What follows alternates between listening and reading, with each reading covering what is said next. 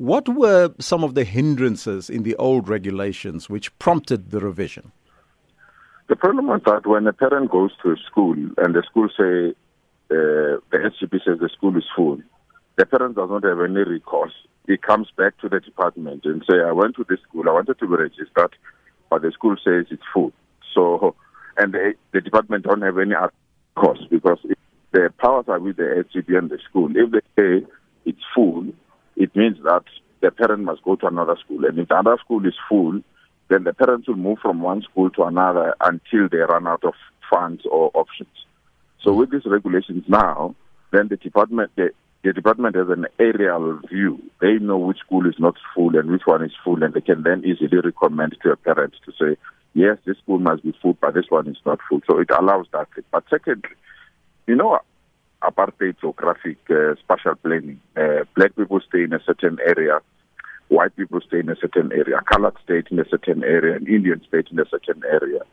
And the feeder zone system perpetuated that thinking, which simply means if a parent is just a kilometer outside a certain area, they will not be allowed to bring their children there. They will be told you are born in the wrong area or you are speaking a wrong language, and therefore you can't be accommodated. This tries to promote social cohesion and racialism. So it breaks the backbone of apartheid planning and apartheid education, so that parents can have an option where they want to take their children. But also it gives us, because we've changed the feeder zone, it gives us that opportunity, window of opportunity to review many other things, language, admissions policies and other things. And that's why all schools now have to submit their new admissions and language policy so that the department can check if the admissions policy and language policy takes the changes in the demographics in that particular area so that everyone can be accommodated in our schools. Now, the regulation also now, the admittance of a learner to a specific school will now move to the head of the department and no longer the governing body. Will that not be problematic? We're not taking out the governing body completely. There will still be part. But the final decision to say indeed the school is full or not full, or the learner must be placed at that school or not, will now lie with the department. Because if the HOD have to do admissions in each and every school, it will be practically impossible. So the SGB and the school management will still play their role. It's just that the final decision maker in case of dispute and in case of discrimination, that decision now moves from the SGB to the HOD. But the SGBs are still going to be part of planning, determining space, through parents, determine the language of the school and all other related matters. But the final arbiter, the person that finally says you are right or not right, is the SGB. Because that part was a gray area.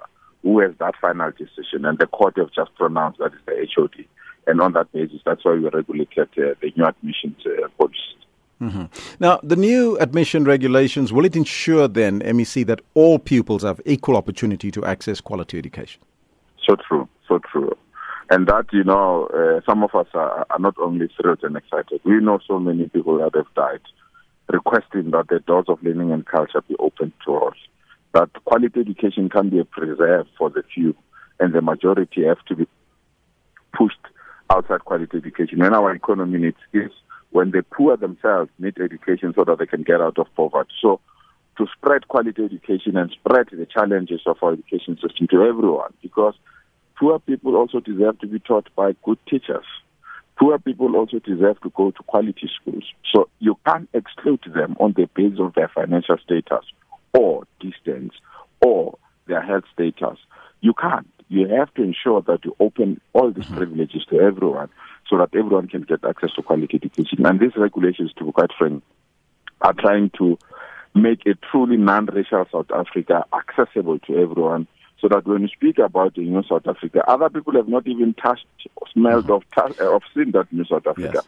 They've been subjected to bad conditions, and we need to spread that opportunity so that everyone can get access to all these good opportunities that we are creating. MEC, there are those, though, that says, why don't we fix our schools in the areas where it is problematic as we speak?